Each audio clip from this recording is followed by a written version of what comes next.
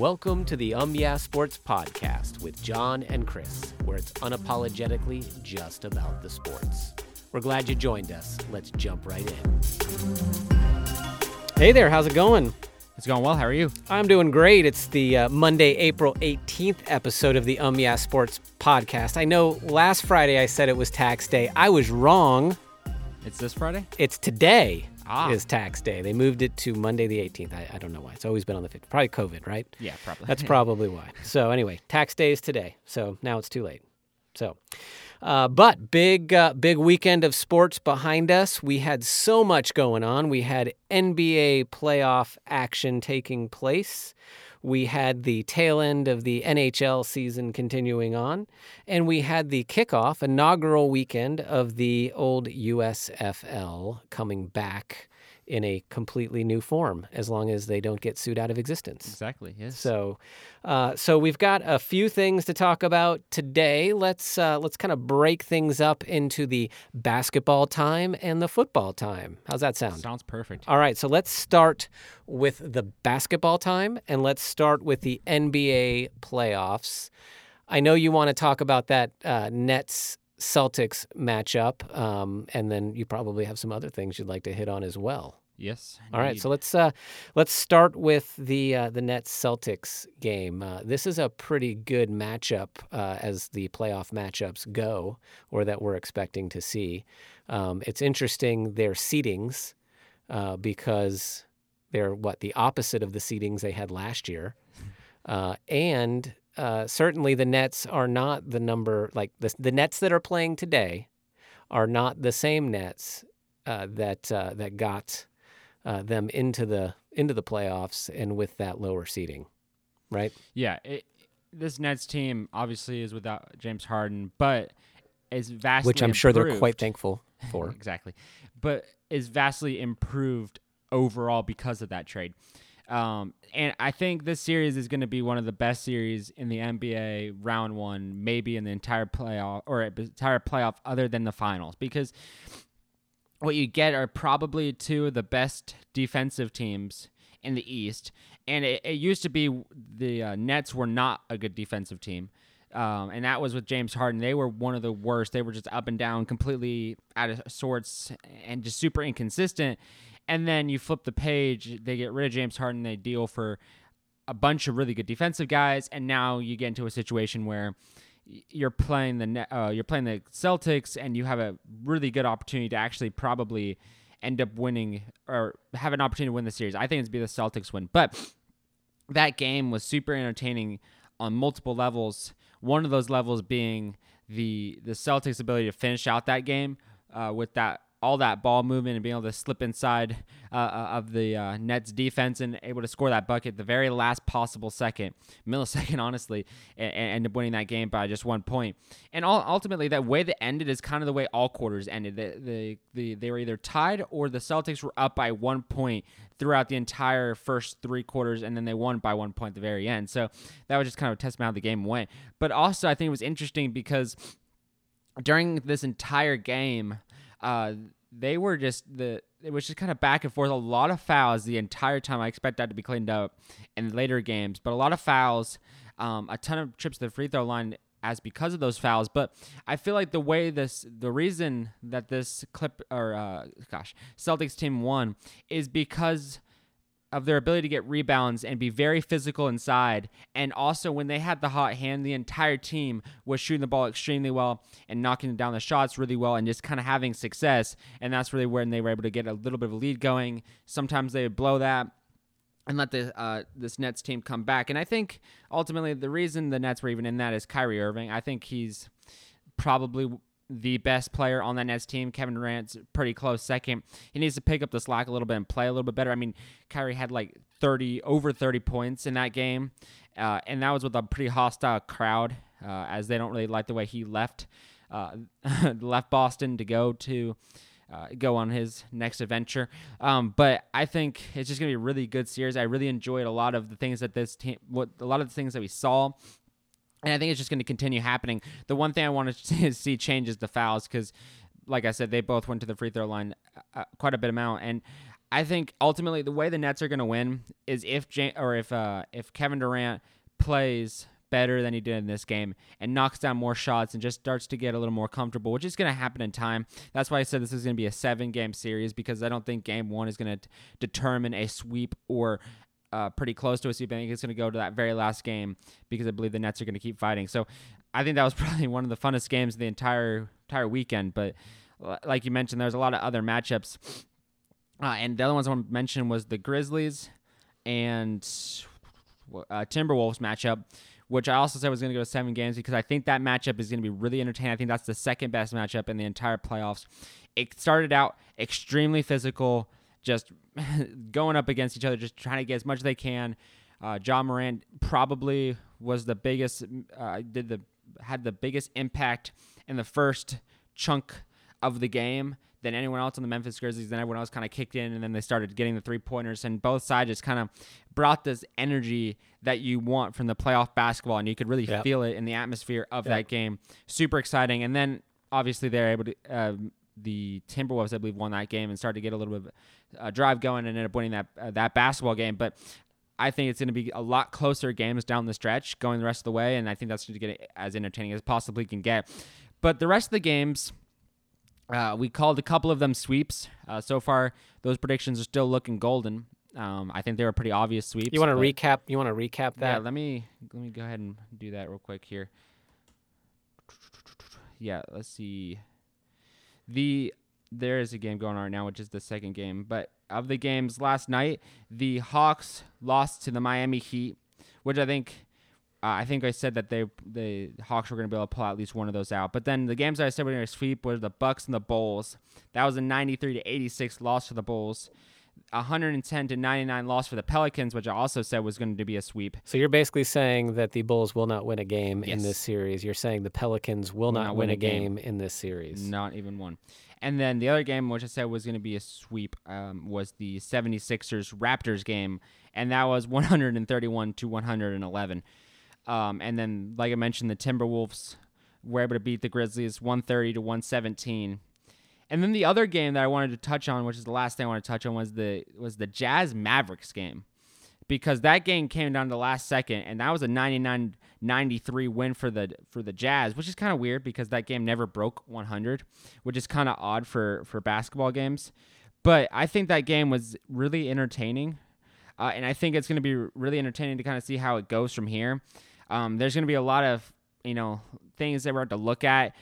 Luka probably will not be back for game 2 with the calf strain, so that's going to be an issue for my prediction 1 and for the Mavericks 2, because I think as soon as Luka comes back, I believe the Jazz will lose the rest of the games. But when he's not on the court, that opens a lot of possibilities for the Jazz to pull together some extra wins, because it's not like this Mavericks team is bad by any stretch, but they have so much that they need to work on, where they need to be able to win when Luka's not on the court, and that's extremely difficult because everything that Luka brings.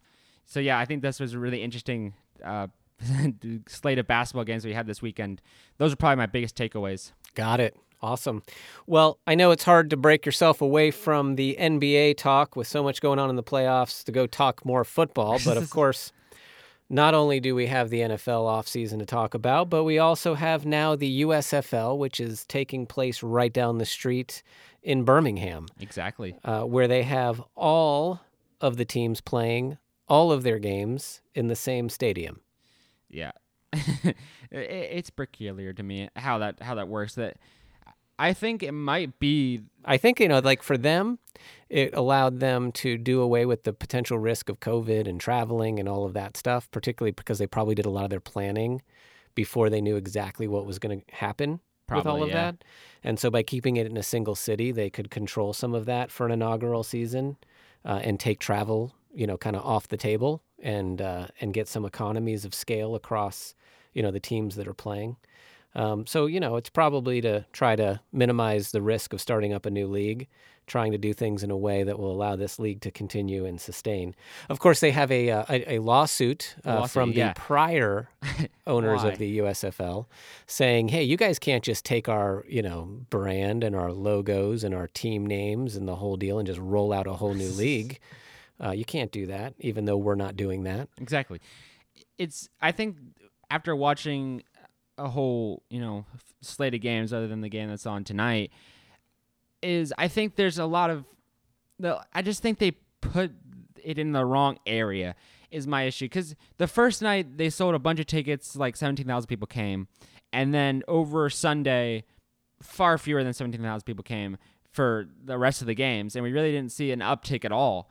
I don't think that matters where you put, if you put it in the way that they did and you put it in a single city, that's going to happen no matter what. But put it in Orlando, same problem. Put it in a football city. Doesn't matter. That's not a football area, Birmingham. Dude, it is. I mean, not really. I mean, yes, it is. UAB, but you're put wrong. that in Alabama or you're wrong. Auburn or something like that. Alabama has no pro football teams. No. They have a giant college following. A college team. So but this isn't a pro team. But I think that's part of the problem. But the other, I mean, I'd like to see more fans personally, but I think the fans will come if the product's any good. I think they're probably waiting to see what happens with the lawsuit. I hope the lawsuit doesn't just shut them down, but I don't know if it will. I mean, I'm still waiting to see the results from that lawsuit because I think it's happening today, where we'll actually hear what's going to happen. And tonight, there's obviously the Tampa Bay Bandits against the Pittsburgh team are playing tonight, so that's going to be an interesting one. But I do like a few of the things that they are doing. Yeah, let me ask you that. Yeah, talk about quality of play, and talk about maybe some of the innovations. So if you look at if you look at what you've seen in this league versus what you saw in the XFL, I feel like the XFL was different just because I feel like the gap between the teams was a little too much. In this, I think it's a bit closer where I feel like all the games were relatively in about one score for the entire game, and normally they had a chance to come back if they played well enough. So I think that's good. I feel like they're relatively close in between each team, so I don't feel like there's that much of a skill gap between each one. I like that. But I also feel like we're lacking the NFL type plays, if you know what I mean, like the wow plays that are done to the point where you would say that's professional football. And I think we got all that a little more in the XFL. These guys are usually players that were really good in college or were on NFL rosters multiple years ago. So obviously there's a little bit of a learning curve to get back into the game and start playing at that elite level. We saw a little bit on that, but that was mostly defensively where you saw those really good plays. So I think that's a positive where there's definitely room for improvement, but I believe these players can do that, and I believe it's going to continue.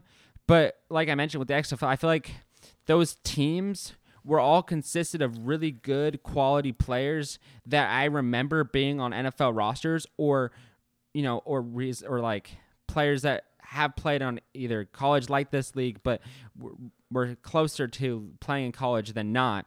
And so you kind of knew who these guys were and kind of had a better understanding, and they were making those really good plays and at a consistent level week over week, which made watching the XFL really exciting. Now, obviously, this is week one, so I mean, that can improve and that can change, but I think that was something that probably leads to the XFL favor. But the things I really like about the league is I like this little helmet cam idea that they have where it gives you kind of perspective of the running back. I think the camera angles are pretty cool. They're experimenting with some pretty cool camera angles that I think should continue and should continue to grow. I like the first down thing they did where where it doesn't revolve around the referee using the chains to see where it's at. So they put a chip in the ball so the ball knows when it has a first down. And it also, the graphic they show is pretty cool where they kind of zoom in on a first down and they show you exactly how many inches off it was, and then they just kind of bring that down to the referees on the field. How quick it was going from, I don't know exactly where the referees are, I don't know if it's New York or not, but wherever they are, to down to the referees, that was split seconds. So they were just getting out of calls, boom, boom, boom, and they were just making them fast. So I think that's nice. I like how there's not the emphasis on taunting yet, which is nice. There's not so lots of taunting going on. One guy was smack talking another guy on the field, and he wasn't even playing. If he did that in the NFL, he would probably be fined a bunch of money for doing that, and probably flagged too. But that's not really happening here. So I think those are all positives. I like the ability to have the 3-point play and the 2-point play and the field goal. I think those are all going to be helpful in the long run. And then also I like how they are adjusting the kick to be a little bit closer together to kind of stop the injuries. But I think there's a lot of stuff they need to work on. I think the players are just going to get better week over week over week because they do have that experience in their background, so they're just going to continue to execute on that. So, I mean, it's a league that could succeed with time and with just buy-in from the fans and players. If they can get both of those and kind of create the perfect mixture, and obviously not get shut down from from the lawsuit, which is a big if, because I think they're probably going to lose the lawsuit because obviously it's illegal to take names that you didn't pay for. But I also think that shouldn't be the reason why they stop, because I believe, and I talked about this on a previous podcast where I mentioned they should if they have to change the names, they should let the fans be involved with picking the names for the teams. They shouldn't just completely scrap everything and just say, okay, this league isn't going to work. The other issue I see is the XFL and this league, they're both spring leagues. They're both this kind of second chance league. So they're going to be, and obviously this has a year advantage over the XFL, but the XFL doesn't have a lawsuit against them.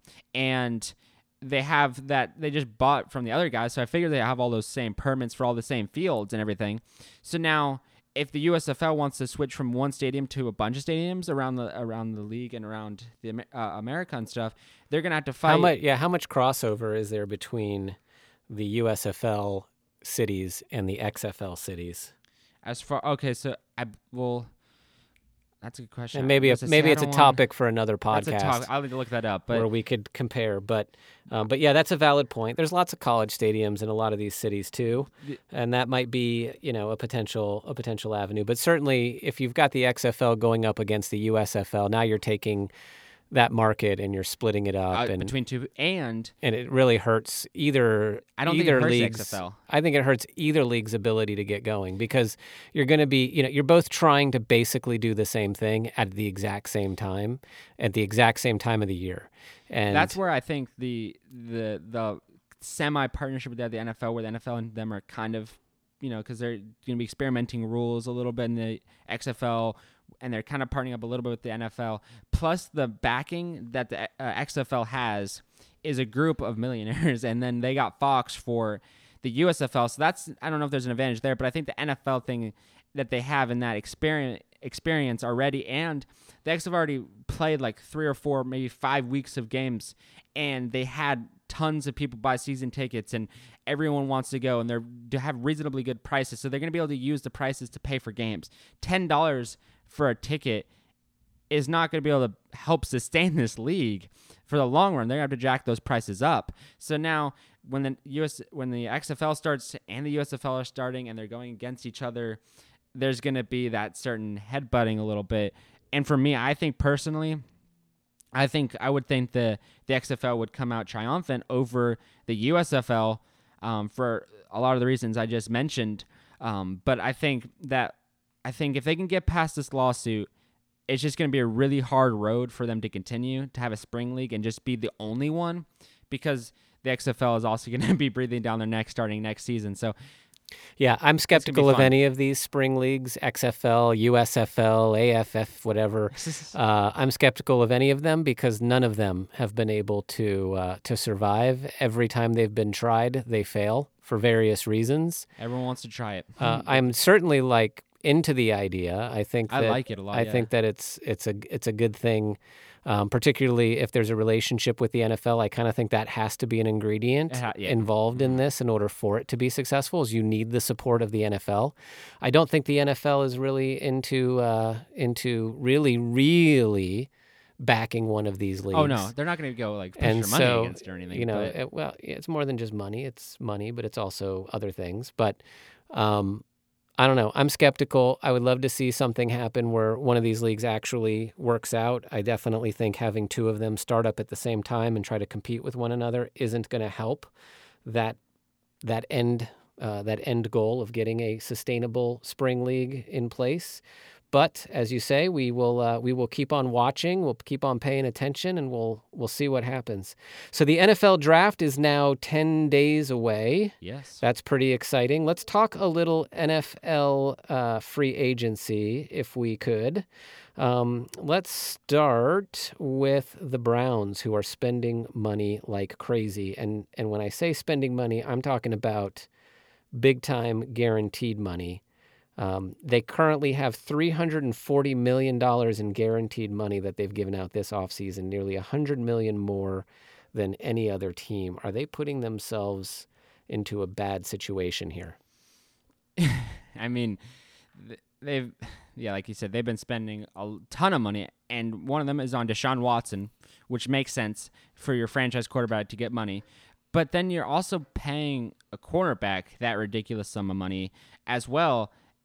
I mean, you have to look at the climate of everyone, and like all these wide receivers want all this money. You're gonna have to pay Nick Chubb. You're gonna have to pay Hunt. You're gonna have to pay Donovan Peoples-Jones. You're gonna have to pay all of these guys a ton of money over the next few seasons to keep them on your roster. And now you're spending all this money on just a cornerback and just Deshaun Watson. You kind of have to start to wonder what their plan is come contract extensions, reassigns, all that stuff that comes into all of this. And I think they need to be careful because they're going to have to, if they draft anyone, they're going to pay them rookie deals. If, like I said, if they need to resign anyone, they're going to pay them a ton of money because of what the climate is for any player at this point. We have 3 wide receivers that are refusing to report to voluntary workouts or any of that stuff because they want a big contract deal. So you don't want to just blow all your money on these guys. Yes, I get they're really good football players, and Deshaun Watson makes more sense because he would not have come if you hadn't paid them that much money. But he was already on your roster. So you kind of have to look at these variables that they're just throwing money around. They're going to have to be careful because people say the cap isn't real, but it is. You can work around it pretty easily, but it's still a thing, and you still have to watch how much money you're paying. I mean, $100 million more than any other team, that means you're pushing that cap space, and you're just making that closer and closer. They're probably in the red at some point. I mean, relatively close to now. So, and they got to figure out, I mean, what they're going to do. If they're going to try to trade back to the draft to try to make sure they are able to pay less money for all their draft choices, or what they're going to do, but it would be a shame to see them lose players over deals that they're making right now, because any deal has lasting influence on any deal you can make in the future. And I just think this climate of money that teams are throwing at players is just going to push the mountain of money up to a peak. And I don't see where that peak's going to end, because teams are willing to satisfy these all-star players' wants, and no one's really able to say, no, we can't pay that. I feel like the salary cap, though, sort of guarantees that there's a top to that mountain at some point. It has to hit at some point, but teams are willing to get rid of players, and other teams are willing to sign those players. So even if you're like, I can't pay that because of obviously salary cap or any of that stuff, another team will be like, okay, we'll pick them up, and then they pay that one, and then now these other teams still have to pay that much money and it's just a big cycle that could be very catastrophic. And I think where we're going to end up going and what's going to end up happening are teams are not going to keep veteran players for long, and we're going to see a lot more teams just cycle through guys and just draft them, play the 4-year deal, and then let them go, and then just do that over and over and over again, maybe keeping 1 or 2 guys they believe can be staples for long term, especially at wide receiver, running back, position players like that. They're going to have to be doing this cycle, because at some point it's just going to be too much money, and then that will crash down the market a little bit, keep things at normal, and then we'll kind of get back to where we are right now, and we'll see what happens after that. But this model is not sustainable for what is going to happen for the NFL unless they allow more of a cap space, and that's just going to further the problem, and on we go. Well, they'll keep kind of slightly pushing that cap up. But one thing is clear. It seems like the Browns think that their chance to win is now, and let's go get it done. And I don't care if we spend a ridiculous amount of money. If they don't win, to get there. If they do not get into the playoffs first, that's a problem because of all the money they spent. And if they don't get all the way at least to the conference final, they're also in trouble of being considered a bust, because when you spend that much money, there's an extreme amount of pressure on your football team to win there. Now, especially by your own. The owner is not going to look at the GM, all that stuff. So you got to get far, and you have to get to the playoffs, otherwise failure season. Yep, indeed. So Mike Florio has a little piece out there on Pro Football Talk, saying, could this be the first draft with no QB, running back, wide receiver, or tight end taken in the top 10? What do you think? I don't think that's accurate. I mean, when you look at the draft order, you got Jacksonville number 1, you got Detroit Lions number 2, you got Houston number 3, you got New York number 4, Giants number 5, 6 is Carolina, 7 New York again, which they traded for the Bears, Atlanta, Seattle, and New York. Those are your top 10 picks. And I think a lot of those guys are going to go defensively, but if the Jacksonville Jaguars are smart, they'll go wide receiver or I don't think they need tight end or running back because they already are finding those positions. But I think probably tight end and wide receiver are the two spots they need help because their wide receivers are. If you watch last season, they did terrible. Other than Marvin Jones, did awful at holding onto the football and catching the football. They need to replace those guys with guys that are really good vertical threats that can make plays and have success. They desperately need that. There's no way I believe that they should be going defensively, at least in the first, with their number 1 overall pick. They need to be giving Trevor Lawrence weapons to play to have success and start winning football games. Defensively, you can do that in later rounds and still be fine. There's going to be guys for you in any round. I mean, you even have the first pick in the second round. So I believe they need to be going wide receiver first because those wide receivers are just going to go off the board really quickly after the number 10 pick. If we're saying we're not going to go in the number for the first 10 picks, they're going to go after that. There's just no way that's going to happen. I mean, Carolina, I don't see why they wouldn't go quarterback if they need help with the quarterback position and they're looking around and they can't find a guy and they're obviously in desperately need of another guy. I'd say that they need to get into a position where they draft a quarterback. Atlanta, yes, they need another wide receiver. I mean, they lost Julio a couple years ago. Yeah, the question is, though, I mean, now are they going to find the quality of player in the first round where it makes sense to go take that player in the first round versus waiting until later in the draft and going and finding quality downstream in the draft? I think that'd be the wrong move because the wide receivers that are coming in this draft class are top 32 picks, but they're definitely top 15 picks. You let them slide, they're getting picked. There's just no way they're going to be sliding down second, third round guys. They're not going to be in that position. And if you look at Atlanta, like I was saying, I mean, they lost Julio, they lost Russell Gage, and now Calvin Ridley won't be playing. He's suspended. So you lose your top 3 guys, and now you're saying we won't draft a wide receiver to fill up those gaps. I mean, John Mechie's now going to be in the draft. The guy out of Alabama was a complete problem for defenses and a great vertical threat and could fit in Atlanta's offense pretty decently. So the fact that this could be the first draft where a wide receiver, quarterback, tight end does not get drafted in the top 10 is shocking to me because there's so many holes and areas they need to fix and improve that I think Jacksonville is probably one of the only teams that needs a wide receiver and needs to go in that position. And plus, the tight ends are also super stacked. I remember watching the pro day and seeing 5 guys that are top, 32 picks that if they let them slide, I mean, you go defensively, okay, fine, you maybe fix that up for that portion, but then you look up and you're saying to yourself, we need another wide receiver. We need to help in this position. You already went through free agency, and yes, you kind of made deals to try to get a couple guys. I mean, maybe Jacksonville probably may go tight end. I don't know. But I just feel like there's these situations where I think probably Jacksonville's probably the least likely out of those few teams that I just mentioned to go for these guys. Probably go defensively because of the offseason moves they made, but those other teams desperately need them. And I would be shocked personally if I was watching and there's not a wide receiver going in at least the first, 5, 6, 7 picks. I mean, I just feel like that it's very hard to believe. Yeah. Hey, real quick, just a bit of I guess it's not even late breaking because this happened on Friday. I think we just missed it. The courts did rule in the USFL case. Whoa, I thought it was the 18th. Yeah, it was supposed to be today, but it happened last week. And the judge ruled that the new USFL can continue on with the names and logos, or rather Fox can continue to use them. There may be a longer-term judgment coming as the case gets prosecuted kind of on a longer-term basis. But with this preliminary injunction, the judge declined to hear it, which allowed Fox to will allow Fox to continue forward until such time as they lose something bigger. So there you go. USFL will continue for now. That's with same names. That's surprising. Yeah, likely there's going to be some sort of trademark infringement coming downstream. Yeah, that can't last forever. Yeah, they're going to have to probably pay some sort of they'll have to pay like a licensing fee or whatever to use it. But we'll see what happens. But for now, they are able to keep things moving. Okay. So there you go.